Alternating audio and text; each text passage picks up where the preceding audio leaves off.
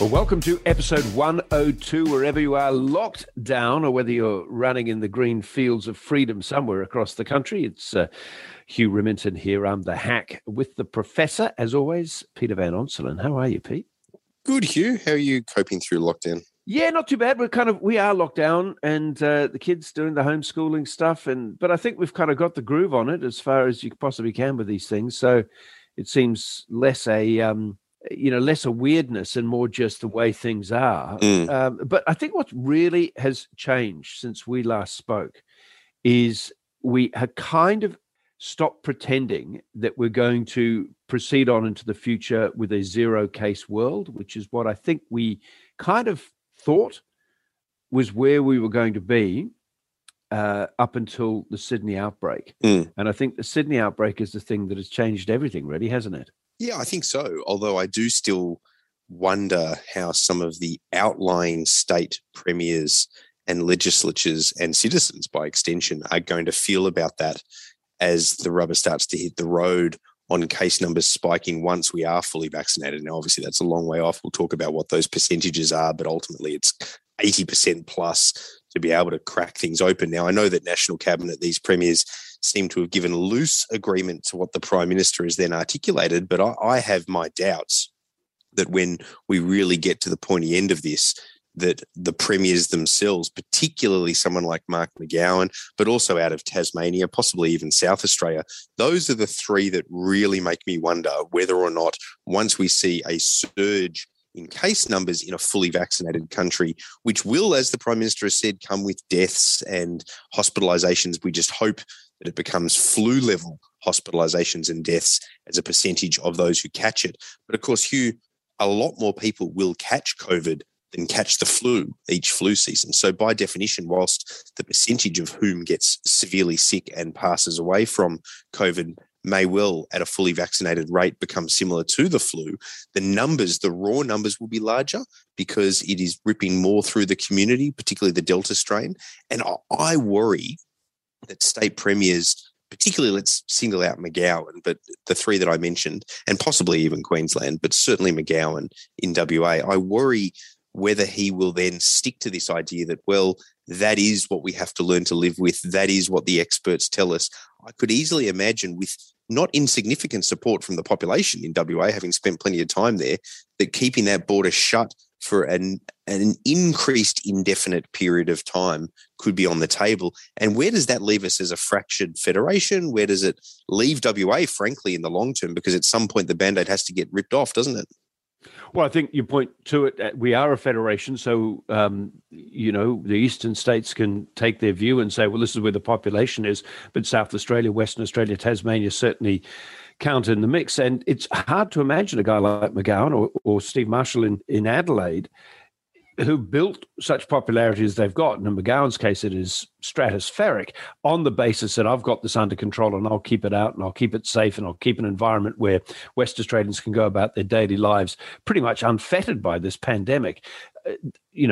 How can he ease that back and say, well, everything I said before, for the good of the federation, I'm going to sell down the river. It'll be a long time to get him to that point. So I think we've still got some way to go as a nation to accept the notion that this is going to become endemic in the community and that's what we'll accept.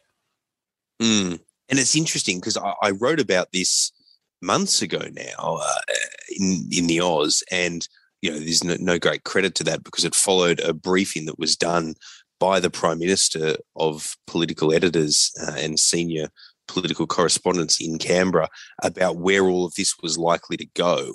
And it was well before the consciousness of the nation was sort of where it is now, because he was making the point. He was saying, look, how are you all going to report on this, and how are your editors and your news directors going to feel when this inevitable surge in case numbers come once vaccination rates get to where they need to, when we open up international borders, and notwithstanding the best of intentions around quarantine and all the rest of it, COVID will work its way through the community. And this is before we fully appreciated just how contagious the Delta strain was in particular.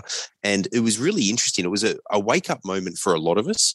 who heard what he had to say, because it was this realization that no matter how well we've managed the pandemic, whether you give credit to the state premiers or to the Prime Minister or a bit of a mixture, no matter how badly we've handled hotel quarantine or vaccinations, at some point when all of that comes out in the wash, the whole world is going to find itself in the same boat, which is that you can't stay isolated forever and you have to become accepting of certain numbers of deaths and hospitalizations, etc. And the problem that a country like Australia has, I think we've spoken about this before, Hugh, because we've done so well managing serious illness and death from COVID, particularly in 2020, but also this year, that makes it harder for us culturally as a nation to accept that idea that COVID rips through the community, because we haven't really faced that, even where we've locked down, like in Sydney at the moment, or in the much worse outbreaks that occurred last year in Victoria over its 112-odd day lockdown. The number of deaths and the number of serious illnesses is microscopic in comparison to what has happened right around the world in places like the UK, most of Europe, of course, the United States, and that's before you even get to the underdeveloped world. That's in large part because of the lockdowns, of course. But if we look at flu, much has been said about flu from the Prime Minister and others. Pre-pandemic, no one actually paid attention to the flu and deaths from the flu. You might occasionally hear there's been a bad flu season we're at the moment, et cetera, get vaccinated this year, et cetera. But people didn't think about mortality rates with the flu any more than they did about, heart attacks. People have got to die of something. And so there's a sense that, yes, flu carries off what we presumed were to be the frail elderly and not many other people, and maybe it was no worse a way to go than any other way to go. And so flu, we weren't all gripped as a nation over the daily flu numbers. So I think while there's truth in saying we've got to get to where we were thinking about the flu, the reality is that for some time into the future, and it could be years, we are going to have the COVID numbers, whether it's Delta strain, future strains, or else the death toll, et cetera, will be newsworthy. It'll be in the news. The case numbers will be in news. We'll sort of watch it go up and down because restrictions are still part of the program going off into the future. So we'll be much more alive to the detail of deaths from COVID into the future. And that makes it difficult for us to really accept, at least I think for a little while, that it's just another flu. Yeah, I think that's true, and you make a good point, right? I mean, we didn't ever have much of a focus on the issue of death rates from flu seasons, even particularly bad flu seasons. It was just sort of an accepted reality because we didn't have a fully fledged vaccine that could prevent you getting it or prevent you getting seriously ill from it, and we never really had and have had to think about as much the need for people to be vaccinated to the flu, even though I suspect you did it. I do it as well. I tell you what, though, have you ever had the flu, Hugh? Like like known that you had the flu as opposed to bad cold? Had a very bad cold.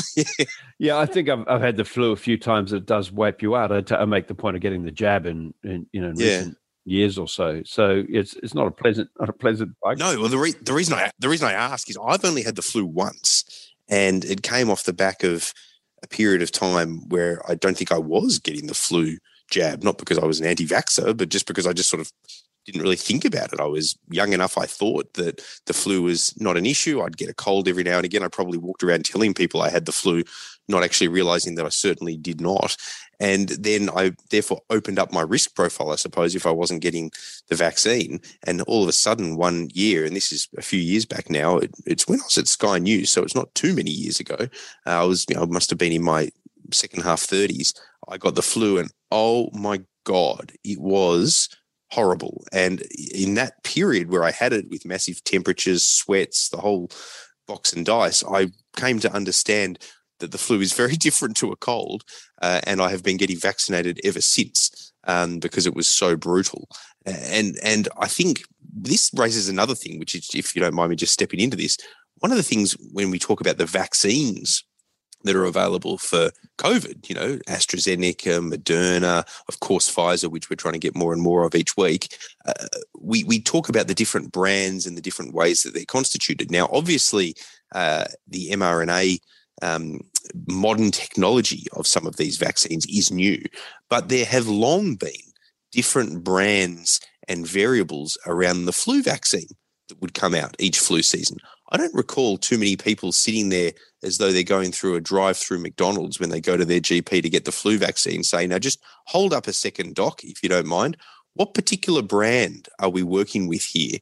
I want to do a bit of my own Google doctor research on this to work out whether there's a higher rate of this or that in terms of potential risks and repercussions attached to that particular flu jab. Isn't it interesting how that has become a way of thinking, which has no doubt caused vaccine hesitancy when it comes to the jabs that come in to deal with coronavirus? Were it analogous to the flu, we'd all just be saying, guess what? We've got X million numbers of COVID jabs that have turned up. You just go to your GP or your mass vaccine hub, you show your Medicare card or whatever it might be, you have your risk profile, and then you just get the jab.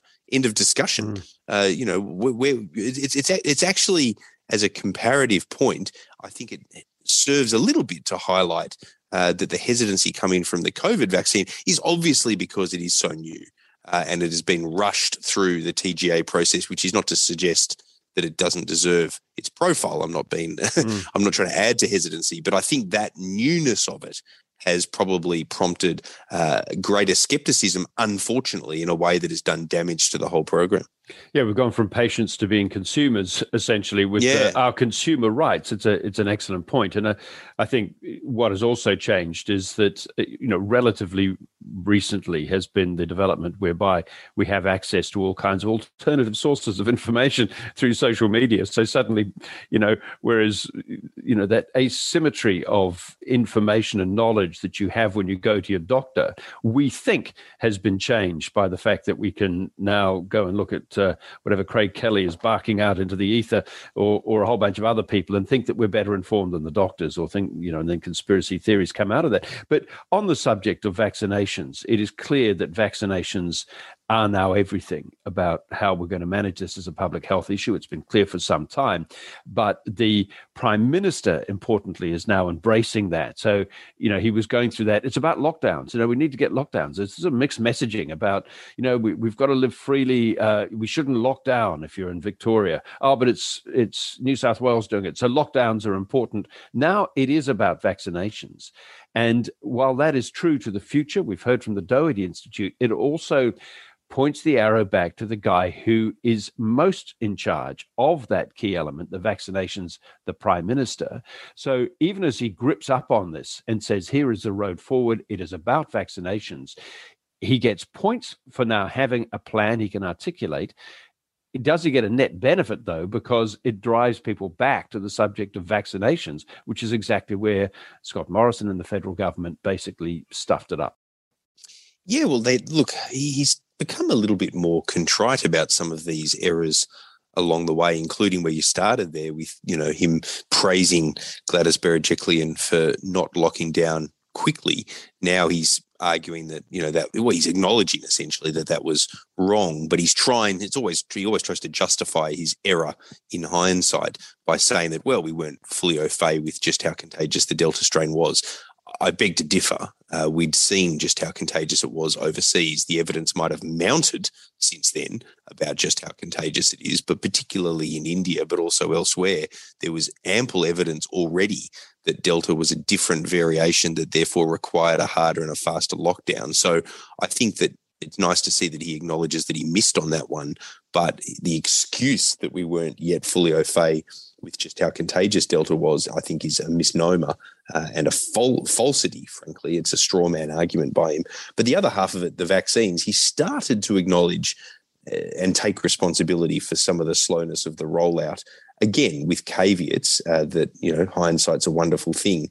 But I think he's only really started to take responsibility for the vaccine rollout bungling, because that's what it has been, because he can see the light at the end of the tunnel. He's sort of stepped in now that he knows he's got those regular 1 million dose weekly arrivals from Pfizer, that you've got the change to target advice, which we can no doubt talk about as well when it comes to who can get AstraZeneca.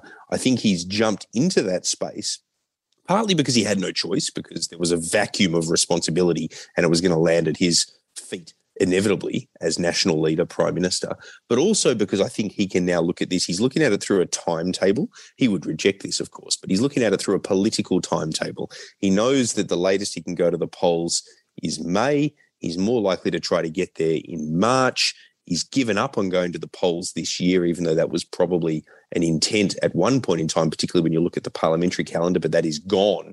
But with that timeline in mind, he's looking at March at the earliest, maybe February, thinking, okay, an election called roughly 4 weeks before that. Where are vaccination rates? Where are we likely at when it comes to being able to potentially open up international borders and give people enough warning to get further vaccinated? And importantly, where are we at with access to vaccines so that we can say to the Australian population, the only reason you're not vaccinated now is your choice. So here is where we go next. He's only really been willing to step up to the plate of responsibility once he knows that X number of months from now, when he will be ultimately judged at an election, he can say to the Australian people, whatever mistakes we've made, added to our 2020 performance of keeping down deaths and COVID contagion, look at where we are at now with the vaccine rollout. I intervened and off we go. I think that's his political strategy. It'll be interesting to see whether voters buy that, because by the time we get there, they're just glad that we're in a good space, or if they remember back to the here and now, and particularly the last few weeks, and that frustration has set in stone or cement an anger with Scott Morrison such that they're prepared to change governments. Or alternatively, they're looking at a rising death toll by that stage, and they're starting to think maybe Mark McGowan's right and Scott Morrison's wrong. We'll take a quick break. We'll talk a bit more about election strategies from the Labor side as well, but that's just after this break.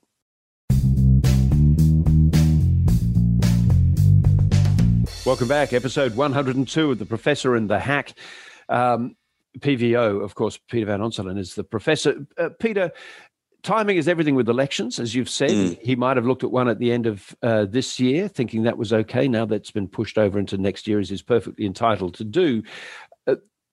What's your sense about the way in which he sees the business about vaccination rates and the potential danger of a rising death toll as the economy opens up again? I think he's really trying to thread the needle on election timing versus those unavoidable consequences, which is where we started this discussion about what happens when you do open up and COVID rips through and you have inevitably much higher rates of COVID contagion as well as deaths, even if they're flu level because of the sheer volume of people who get COVID. He's trying to thread that needle, Hugh, I think, so that he can call the election and have the timing of polling day just after he can claim that we're opening up or we're about to open up and vaccination rates are at a point where there's a level of safety for everyone. But just before the phase and the process of opening up leads to that inevitable uptick in cases and deaths, which we're trying to ready everyone for. You know, all of us commentators, politicians, everyone's trying to ready the population for that. I think he wants to try to thread that needle. And I tell you what, it's delicate because get it right and he sort of walks out with a sudden surge potentially in support. Get it wrong and this becomes one of those elections where there's a move on. A government seeking a fourth term actually gets bundled out relatively convincingly. But that is the political prism through which I think he looks at this. What does Labor do with that? Well, Labor, it's already put its eggs in one basket, really. It's trying to make the next election the equivalent of saying he had two jobs, hotel quarantine and vaccine rollout, and he bungled them both. They're trying to do a version of Tony Abbott. You know, her job was to not introduce a carbon tax and to stop the boats, and she failed at both. She promised the carbon tax, Julia Gillard, that is, didn't get there. They were supposed to stop the boats, didn't happen right across her and Rudd's terms. I think Labor's trying to do its own version of that, where it cements attitudes on those fronts. But hand in glove with that, which I suspect is where you're going with this, they need to have some sort of version of an alternative that they can point to if vaccination rates do get there, but perhaps haven't got there quickly enough, and we're not quite open yet. You can't just be negative about the past. It worked for Tony Abbott, but I don't think that's Anthony Albanese. You can't just be negative about the past and think that'll get you across to election victory. No, and I think the two things that Labor's doing on that front, one is they're trying to say, here's how we can ramp up vaccine rollouts with this $300 plan that they just announced this returned week to Parliament after the winter recess. We can talk about that. The other one is that I think that they will then have policy scripts that they see as post-pandemic economy builders or social contract builders. And it's in that context that they've split elements of the Treasury shadow portfolio into this super portfolio that their deputy leader Richard Marles holds about COVID recovery. So they don't want it to just become a straight up economic debate, which traditionally Labor loses, whether you think that's fair or not. They would like it to make about a debate about what type of society post-COVID, as we go through the tumult ahead, do we want Australia to look like as we come out the other side? And that's where they can perhaps try to make this more of a Labor values election in some respects to add the positive messaging to their negative messaging. Will we be going to an election off the back of a recession? It's a good question. I'm less a believer that we will go into a recession. I can imagine that we'll have one quarter of economically going backwards. I'm not sure that we'll have the 2 quarters to make it fit as a technical recession. I mean, we only barely went into recession. We went hard into recession, but then came hard out of it. We only barely went into recession last year. And even though these lockdowns are potentially even longer than what the country faced last year when we did have that recession, we've learnt to live with COVID in a way that perhaps makes it less likely that happens. And the government, of course, will go hell for leather to avoid a recession. And that's something people forget. Last year, had the government spent that little bit earlier, particularly around bushfires, by the way, not just around COVID, it would have avoided 2 economic quarters, 2 negative economic quarters. It's very hard to actually fail to the point of having 2 economic quarters, even in the heights of the 2020 pandemic. Had they been quicker to spend without that liberal instinct not to, and had they done that around bushfires rather than just around COVID, they would have just gotten out of the 2 quarters of economic growth to create the technical recession. So it would surprise me if it was a recession, but it's certainly not out of the realms of possibility, we should say, because a lot of it will depend on how hard and how long the current outbreaks go. And Sydney being locked down is a real variable to when Melbourne was locked down last year. I mean, and this is something that is getting increased attention now. That west and southwest of Sydney, if you lock it down as hard as they're trying to lock it down, I think people are going to increasingly come to understand just how important to the engine room of the national economy that large body of workers, many of whom are frontline workers, many of whom are working in key industries to keep the economy chugging along. There's going to be a real realization that it's not just the upper echelons of society in a wealth sense who tick the economy along. It's the workers, the worker bees, if you will, who make sure that those captains of industry are seen as being captains of industry. It's a large part the migrant working class, I guess, is what it is in the modern sense. Qantas has announced more stand downs. Qantas, as Alan Joyce will say, is in the industry that was worst hit by the pandemic. Plainly, travel restrictions are going to hit those who travel people around. He is quite clear, Alan Joyce, that he believes that it'll be at least 2 months before border restrictions are lifted around Sydney. So that's another month on top of the most optimistic deadline being put by Gladys Berejiklian. And he's a guy who talks up flights. He still believes that there is an outside chance. He's still sort of pinning his hopes on there being some international travel back by Christmas, but he admits that's more in hope than an expectation. So at some stage, that will lift up. But looking at what Qantas has done and laying off more staff, not laying off, standing down another 2,500 staff, is a reminder that we're some way away, even with vaccinations, before we start to imagine that we've got back anything like the life we used to have.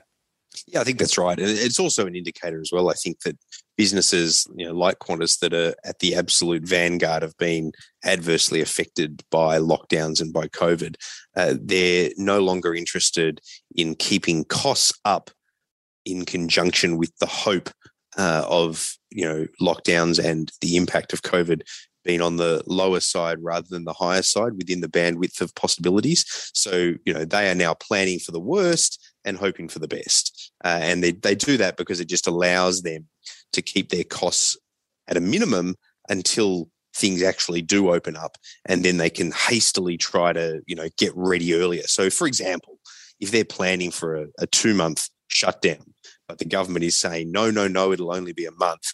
Well, firstly, we know that even if it is only a month, it then takes a bit of time out the other side of it for all the restrictions to thoroughly ease as opposed to suddenly ease. But secondly, if they're planning as a business for it to happen in 1 month and it doesn't, the costs attached to gearing up and being ready for that are astronomical, frankly. Whereas if they delay it by the 2 months, they can shut things down, they can keep costs down. And then if it does by some miracle open after 1 month, they can then ramp it up and not take 4 weeks to get back, but potentially only take 2 or 1 for some services. So that would be I think it's just purely, if you like, the bean counters and the business strategists trying to say, here's what's best for our business to cope through what we think is likely. A politician, on the other hand, wants to try to keep hope up to some extent, even though you don't want to keep over-promising and under-delivering. To some extent, you need to keep hope up anyway as a politician, just so that people don't fall back on their worst instincts in terms of how they cope with lockdowns. We're almost out of time, but just on another point, anyone with a superannuation account that they go and check in on will be aware that the last year has seen many super accounts, including the giant ones, Australian Super and so on, returning over 20% in the last year. We've seen housing prices in a number of major markets, Sydney, Canberra, elsewhere over 20%, even in Melbourne. Housing prices up into high double digits for the year. Unsustainable. What policies might we look to, or do we leave it to the market as we head into an election that in any way tries to manage this? Because it either continues to go up, or we look at a as damaging hard landing at some point. Is this activating in your mind any of the imaginations, the policy imaginations on either side of politics? I don't see either side of politics moving into an imaginative or even a remotely, I guess what you might call innovative approach to policy for the next election. Labor, because it was burnt by 2019 with going in with a big target, and the government, Scott Morrison's government, because I don't know that it has any imagination, frankly, for that sort of policy development, but certainly not trying to win a 4th term, let's put it that way. You give me an opportunity to plug my latest book with Wayne Errington, Hugh. Who dares loses? Who dares lose? Who dares loses? Great title. Who dares loses? Pariah policies. And I tell you what, it's a small book. Monash University Press put it out, and it's a bit like a quarterly essay would be the way to describe it in terms of length. And we go through different policy ideas that frankly are pariah policies that are never going to happen in this country for reasons that we enunciate in the book around the political system. But they're policy ideas that have either been embraced or are starting to be embraced or have long been embraced in other parts of the world, and for some reason, seemingly in a non-controversial way, yet here we can't go there. So I'm talking about things like death duties, the rise now of the universal basic income as an option, a better way to structure taxing the family home. We then also have a different way of looking at public interest journalism in the wake of the challenges to the commercial model. We have a look at a new way or a different way of doing business when it comes to climate change policy as well. But the point is, the overarching point of the book is to say, here are some interesting ideas that if you had a rational debate, you would be able to then have on the table, and they would be for the betterment, quite frankly, of the country, whether you ultimately support these policies or not, as long as you have the rational debate.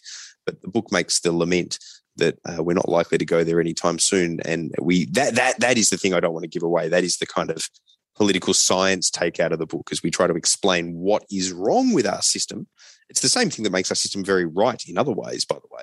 But in terms of policy ingenuity, it's the thing that makes us very incapable of being an innovative nation, which is in such stark contrast, just to wrap, to what we were at the point of federation. You know, things like compulsory voting, things like preferential voting that came in very soon after federation in those early decades. We were a country that was trialing a new way of doing things for our own betterment. But now we're sort of stuck, bogged our conservatism and unwillingness to be innovative. And post-COVID is going to be an era where innovation is needed, yet I don't think that we have the cultural nor political capital for it, unfortunately.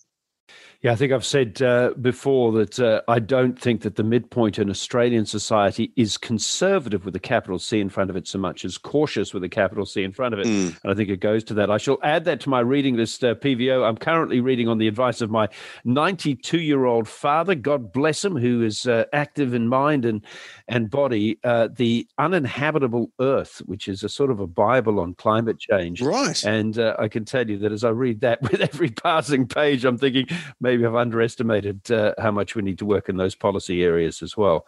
I'm writing that down as we speak. The Uninhabitable Earth. Okay. Yes. Yeah. It starts with, it is worse, much worse than you think, and pretty much goes downhill from there. But the science is all pretty solid. I recommend it. But it's not a cheerful read, but it may be a call to action. PVO, great to talk to you as always. Stay well, get those jabs when you can, and we'll talk soon. Likewise, you. Thanks.